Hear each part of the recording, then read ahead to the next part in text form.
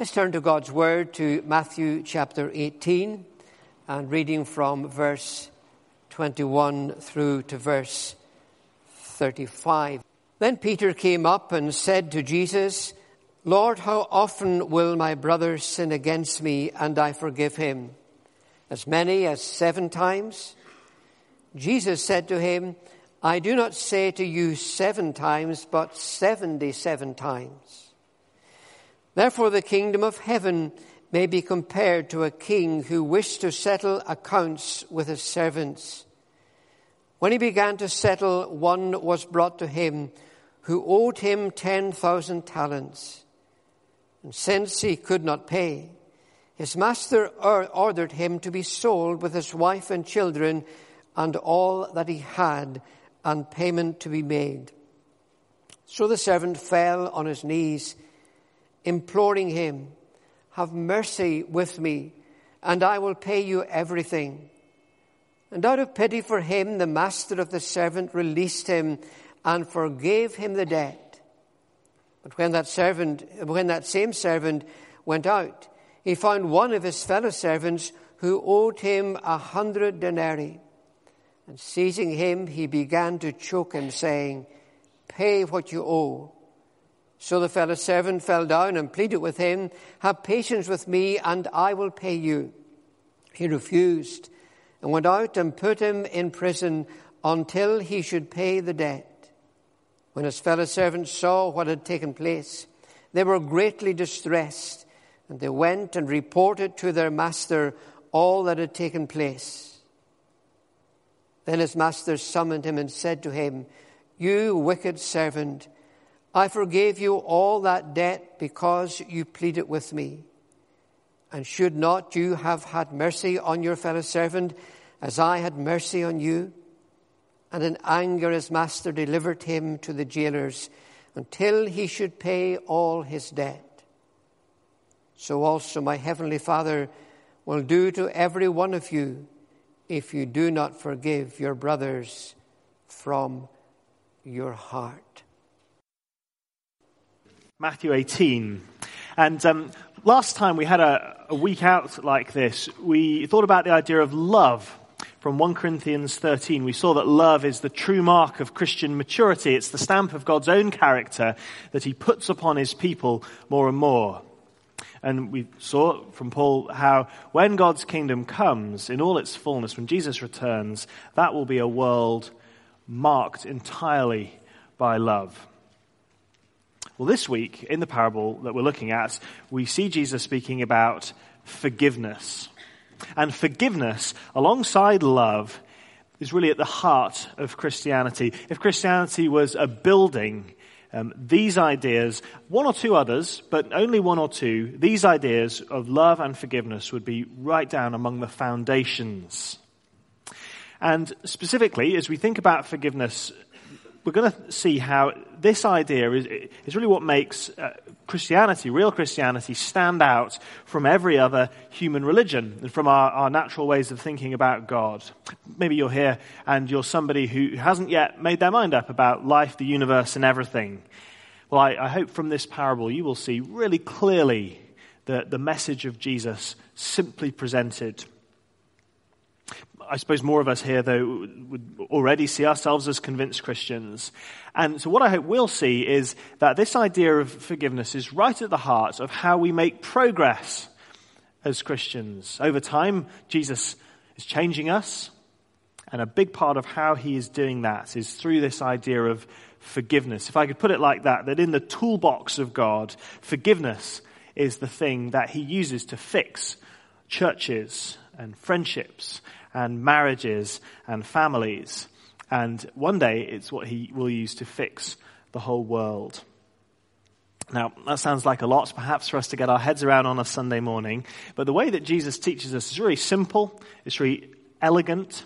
He doesn't give us a 50,000-word treatise on the nature of forgiveness. He gives us a story. And what we're going to do this morning is look at the story Jesus tells under 4 headings, the 4 headings that are on the service sheets.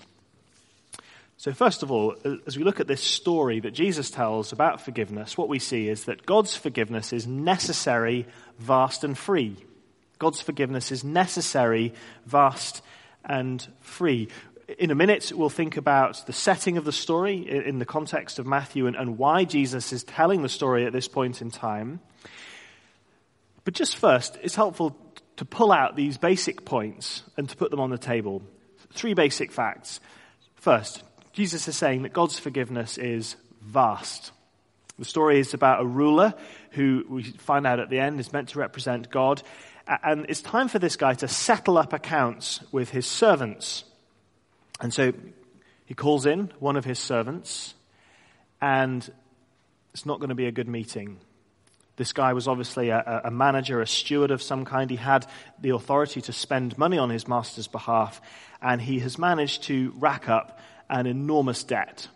I don't know whether it was risky investments or extravagant expenses, but it turns out, when the books are opened, that he owes his master 10,000 talents. Now, you can see from the footnote, if you look at it, that 1 talent was about 20 years' wages for the average worker in that culture. So it's a huge sum of money, a huge sum of money. And so to owe 1,000 talents, I tried to work it out, and I reckon in modern terms this is roughly 400 to 500 million quid. Okay, so this is, some of you have student debts, this is 400 million pounds.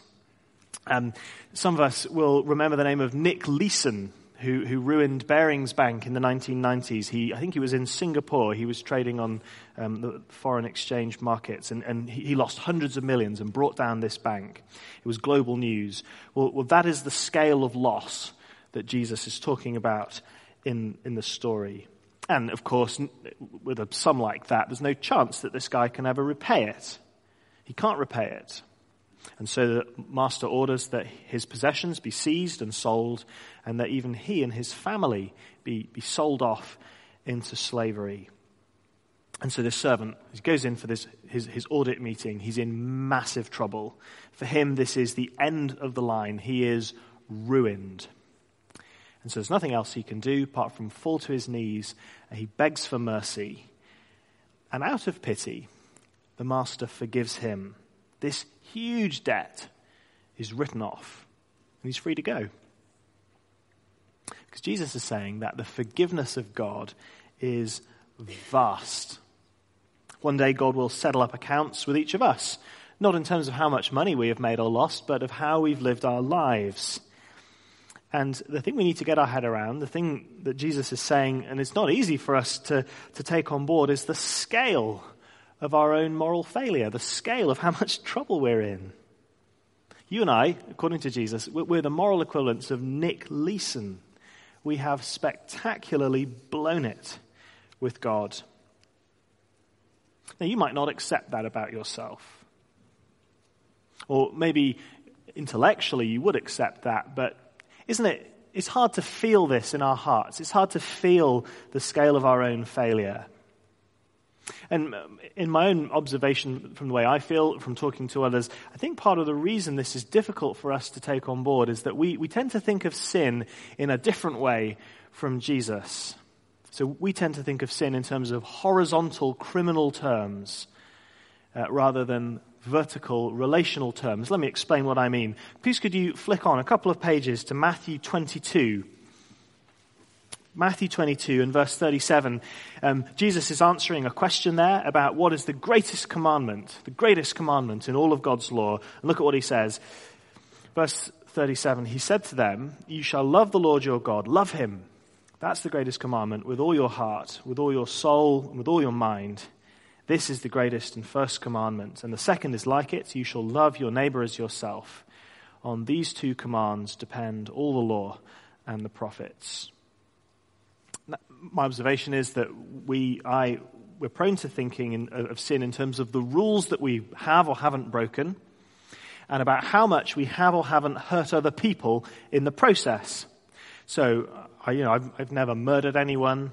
I've never assaulted anybody. I try not to steal things that are not mine. I try not to break the rule about no lying. I'm not perfect, but I do a better job of keeping the rules than many other people in society, and therefore, when it all comes out in the wash, I'll do all right. I'm a decent guy. I'm a pretty good person. And many of us, I'm sure, would say the same thing. But the problem is, when we start to look at what Jesus says, that's just not the right way of looking at sin. Because it's not about the rules that we break. It's not about how we hurt other people. It's about how we treat God. It's about loving him with all of our heart, soul, mind, and strength. That's the first and greatest commandment. It's about loving God. After all, he's the God who made us, the God who has given to us all we have and all we are. And so our first and most natural duty would be to respond to his goodness to us, to his love for us, with love in return and submission and thankfulness. But that's not how we respond, is it? Some people, some of us will reject him openly. Others of us, it's more quietly. We simply ignore him in our lives. We try to get on with it on our own. We set our hearts on other things instead of him. Now, of course, it matters to God how we treat other people. But Jesus is saying that this is what matters most. It's how we have treated him. That sin is a matter of vertical relationship. And so the Bible uses powerful pictures when it talks about sin. Pictures like a son rejecting the parents who have loved him. Or like a wife cheating on the husband who has loved her. And when we start to see sin that way, we see that we haven't loved God. We have broken the first and greatest commandment. It's very serious. We're all guilty of it. There is this vast debt that needs to be paid. But he is willing to forgive that debt, as vast as it may be. Back in Matthew 18, please look at verse 26. So the servant fell on his knees, imploring him, "Have patience with me, and I will pay you everything." And out of pity for him, the master of that servant released him and forgave the debt. The forgiveness of God is vast. In the story, the king writes it off. 400 million quid, he writes it off, forgiven. And what's Jesus really saying? He's saying to us that all we've done wrong, the things we've done wrong and the good things that we haven't done, our failure to love God, our failure to love other people as ourselves, our offensive self-regard and self-direction in the face of God, he's willing to write it off. The vast debt forgiven. And that forgiveness is also necessary. It follows on from the first thing. That's the second thing we need to see, the second little fact, that God's forgiveness is necessary. The man in the story, the servant, he needs that forgiveness, because without it, he is in the worst kind of trouble. It's not just that he'll lose his job. It's not just that he'll lose his savings, his house. I mean, any of that would be dreadful in itself. He's going to lose everything and lose it forever. In the fullest sense of the word, he is ruined. He is staring the abyss in the face. He needed that forgiveness. And what's Jesus really saying? He's saying that we need it too. Something he was quite honest about throughout his teaching, that God's justice is fair but very strict. That for rejecting the eternal God, for our failure to love him, there are eternal consequences. Jesus was the most loving man who ever lived, and yet he spoke frequently about the reality of hell. He used metaphors like fire or exclusion or darkness, and he said that it would last forever. And so the shocking truth of this parable is saying that when we face up in front of God for the way that we have treated him, that's what we deserve. We're staring ruin, eternal ruin, in the face. That's a gloomy thought for a sunny day. And it's not easy for us to feel the weight of that, because our lives, our modern Western lives, are usually so safe, aren't they? And so comfortable. And yet we do need to try to take on board what Jesus is saying, that we need this forgiveness. We are in great danger without it. That's the second fact, just to pull out. And then thirdly, wonderful news that God's forgiveness is free for us. The servant promises to repay the £500 million. But the scale of that debt, I think we're meant to see that offer to repay is not something that swayed the master's decision. What mattered was simply that the man asked him. He apologizes, he asks for mercy. Have a look at verse 32, just jumping slightly ahead in the story. And this reveals how the master understood what had happened between them. He says, "You wicked servant, I forgave you all that debt because you pleaded with me." That's what the master thought was going on. I forgave you all that debt because you pleaded with me. It's important to note forgiveness is not free, either in the story or in real life. In the story, the master, isn't he? He's effectively taking the hit himself. In writing off the servant's bill, he's effectively paying it himself. And that's how it is in real life too. Because in order to forgive us, God had to take upon himself the debt that we should pay, the punishment that we deserved as Jesus came and laid down his life. We rejected God. We haven't loved him like we should. And so we should be rejected by him. And yet on the cross, we hear the words of Jesus, my God, why have you forsaken me?" And Jesus faced that for us so that he could also say to us, your sins are forgiven. Forgiveness is not free for God, but it comes free to us when we ask him for it. And that's big part of what makes Christianity unique.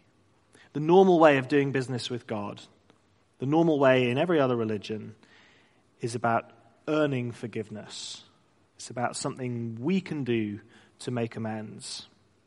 Whereas Christianity is about what Jesus has done for us and what we simply have to ask for. It comes to us free. And that's why this story, it takes us right to the heart of the gospel. Because this is right at the heart of what God is offering to us. A clean slate, a fresh start, a restored relationship, a future with him instead of being sent away. And many of us know what Jesus is talking about. We know the joy of what it means to be forgiven. All of our sins forgiven. We know that, but we do need reminded, don't we, from a story like this, or like we sometimes sing, my sin, oh the bliss of this glorious thought, my sin, not in part, but the whole, is nailed to his cross, and I bear it no more. Praise the Lord, oh my soul. God's forgiveness is vast, necessary, and free for us. Well, those are the basic ideas.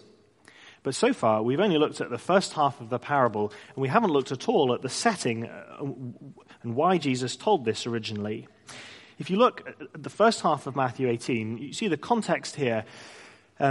Jesus is teaching his disciples what it means to live as his followers, what it means to live as citizens of the kingdom of heaven that he is bringing in. That's the language Matthew uses. And in particular, Peter, one of the kind of spokesmen for the first disciples, he's been full of misunderstandings and full of questions. And in the previous verses, 15 to 20, Jesus has been explaining how to handle a situation where a Christian does something wrong, sins against another Christian, and won't acknowledge that, won't say sorry for that in a church setting. And Peter comes up to him after that and says, but hang on, what if they do say sorry? Presumably I need to forgive them, but how many times? Should I forgive them as many as 7 times?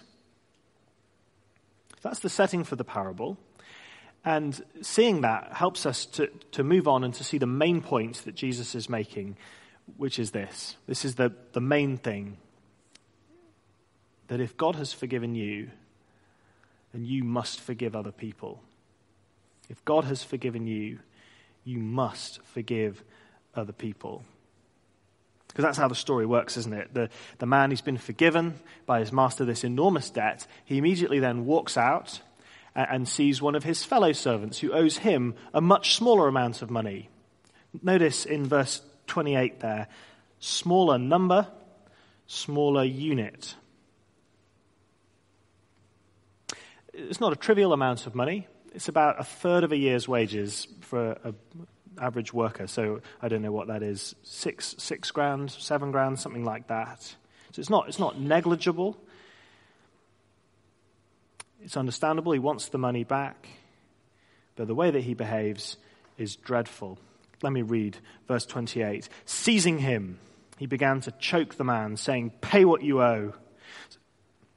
His fellow servant fell down and pleaded with him, "Have patience with me and I will pay you." He refused and went and put him in prison until he should pay the debt. When his fellow servants saw what had taken place, they were greatly distressed. They went and reported it to their master, all that had taken place. Then his master summoned him and said to him, "You wicked servant, I forgave you all that debt because you pleaded with me. And should you not have had mercy on your fellow servant as I had had mercy on you?" And in anger, his master handed him over to the jailers until he should pay all his debt. So also my heavenly Father will do to every one of you if you do not forgive your brother from the heart. If God has forgiven you, then you must forgive other people. That's the main point of this story. When a person, whether it's you, or me, or Peter, when a person experiences the enormous reality of having the debt that we owe to God forgiven, written off, that must completely reshape us, or else we haven't understood it at all. When we experience that reality of being forgiven, that needs to fundamentally change our outlook, the way we view ourselves and life. It must break our pride, humble us, make us patient in our dealings with others. If we truly recognize, and if we love the fact, if we're so grateful for the fact that God has been gentle with us, then that will make us more gentle with other people. Instinctively, this makes sense to us. In some ways, it would be a complicated moral argument to try to put in formal terms, but the story, it just makes sense. It's intuitive that when the master is outraged, well, of course he is. This wicked servant is wicked. He's been completely unchanged by the extraordinary grace shown to him. He was happy to receive forgiveness, but he refused to pass it on. And the point of the story is that is no good. That will not wash with Jesus. It's been said that forgiveness is like standing in a river. If it flows to you, it must also flow from you. Or perhaps a better way of thinking about it, it's like an electrical circuit. If the current won't flow from you, then that's a sign that the circuit is broken, and it doesn't therefore flow to you either. It's quite frightening what Jesus is saying, that an unforgiving person is an unforgiven person. And to see all the mechanics of how that is, how that works, I guess the parable doesn't really address that. We'd need to go to Paul's letters and see that saving faith is always changing faith. That's another sermon. What we need to see here is verse 35, Jesus' conclusion. That if you would see yourself as someone who understands the need of forgiveness and is thankful for the cross where Jesus paid the price for you, if you have been forgiven by God, then you must forgive other people. Even when the hurt is very deep. Even when their words were very insensitive. Even though it's not the first time. And you suspect it won't be the last time. If God has forgiven you, then you must forgive other people. Now, it's all very well for me to say that. It's all very well for Jesus to say that. But forgiveness is not so easy, is it? We can't just flick a switch and choose to let go of the things that have really hurt us in our lives. Even if we know we should, it's not that easy.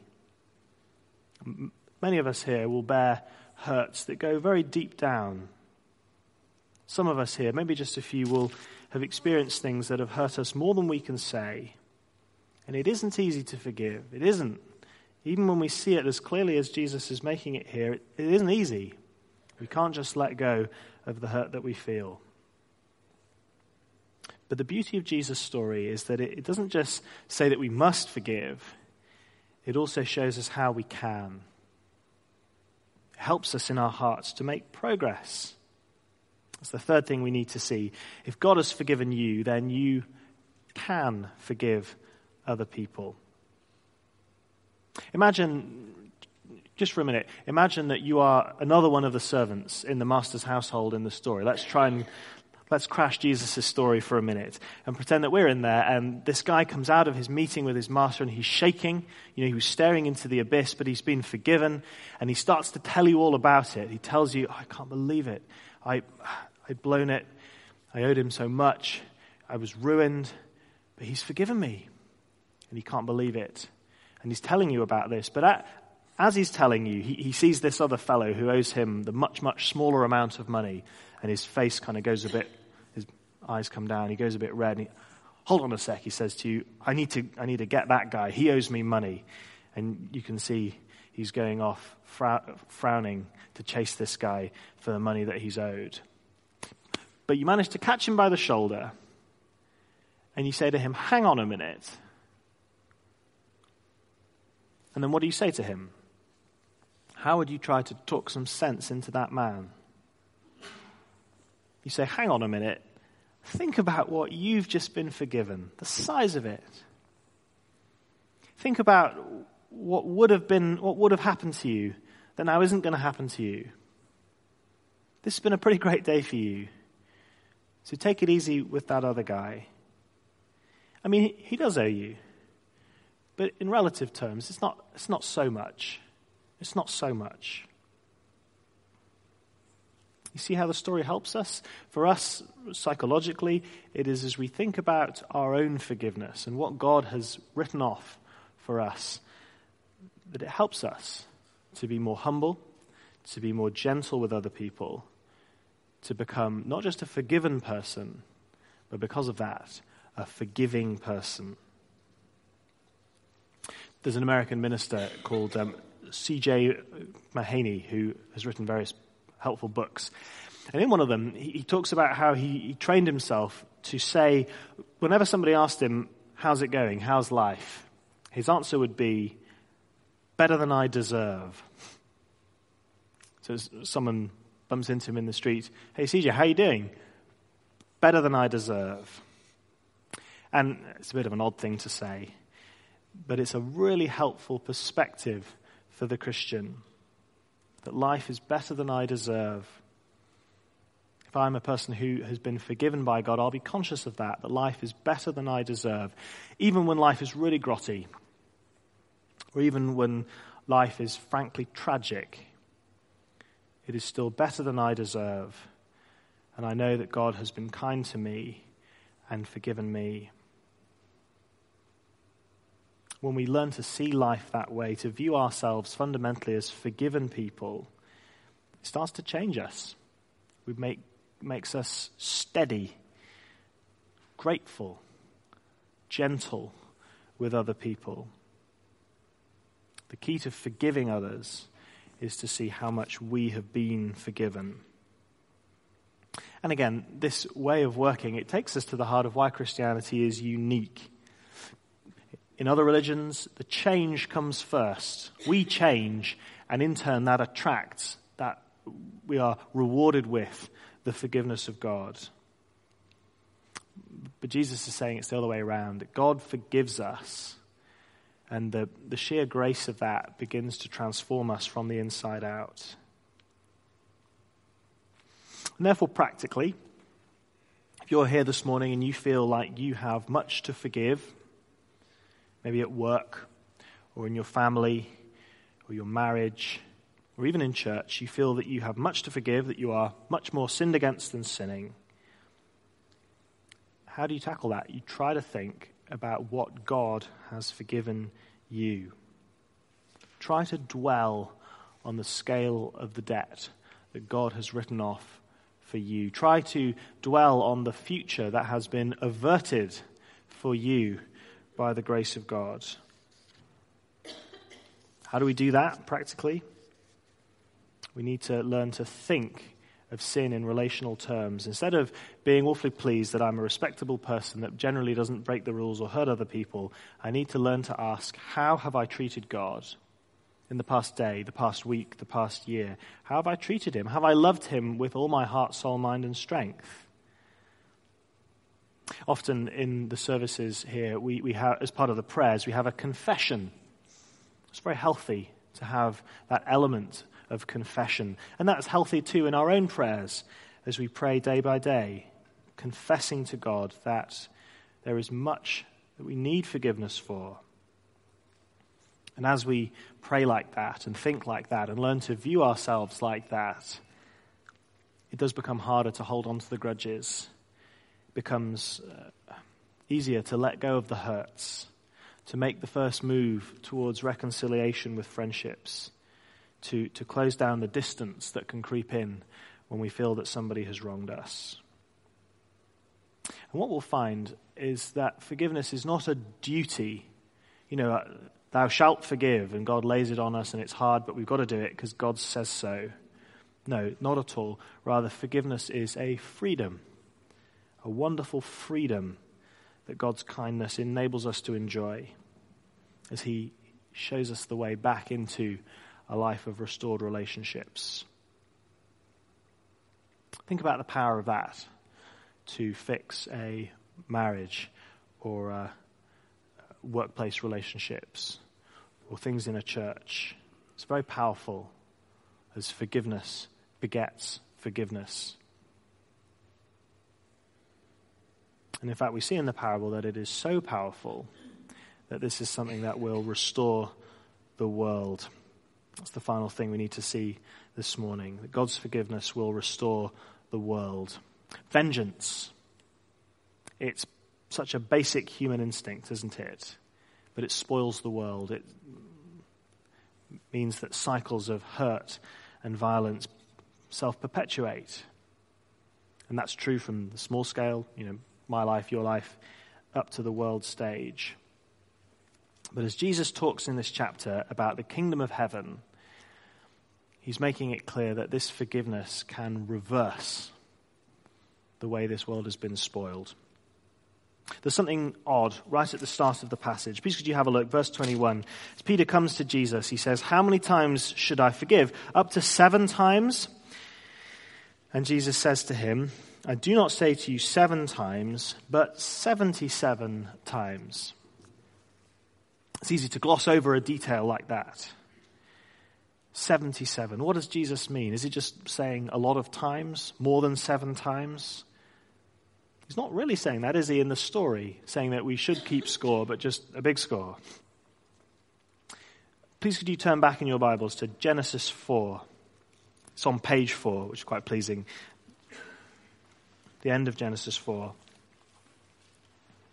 This is the chapter with this is the chapter where poor old Abel gets murdered by his brother.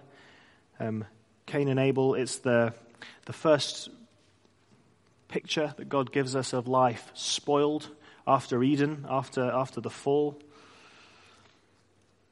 And we see that a big part of that spoiled world, this spoiled world, the world that we know, is vengeance, the principle of vengeance. And Lamech is one of the early offspring of Adam, and he was a bigamist, the first bigamist. He had 2 wives, and see what he sings. He sings a horrible song. And in verses 23 and 24, see how he boasts. He says, "Ada and Zillah, hear my voice. You wives of Lamech, listen to what I say. I have murdered a man for wounding me, a young man for striking me. If Cain's revenge is 7-fold, then Lamech's is 77-fold. fold. That's the principle of this world, this fallen world, from the very beginning, that hurt begets hurt. Vengeance leads to vengeance. But Jesus is saying, as he kind of nods back at that in his answer to Peter, that the kingdom that he is establishing is a place where the whole fall of humanity is being reversed. It's very profound that God's forgiveness is powerful enough to undo the ruin of humanity that we have seen and to bring us back towards a better world. He's saying that even the most basic instincts of vengeful humanity can be softened and undone by the kindness and mercy of God. So Jesus' little story is actually making a great big point. That his heavenly kingdom that he is bringing in will be a world reperfected. That's what we're looking forward to. A world where there is only forgiveness. But that world starts now. It starts with you and me as we begin to grasp more and more that we are forgiven people. And so it becomes more and more true of us that we are also forgiving. Let's pray.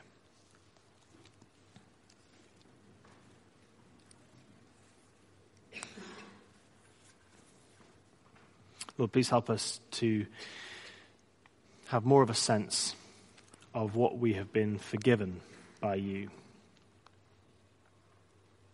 Pray that you would help us more and more to see that life is better than we deserve. And Lord, please would that have its effect upon us to make us humble and gentle and kind. Please mark us with these marks of your kingdom, marks of the world to come. We long for the day when your kingdom will come fully, finally. But in the meantime, we ask that you would grow these in us for your name's sake. Amen.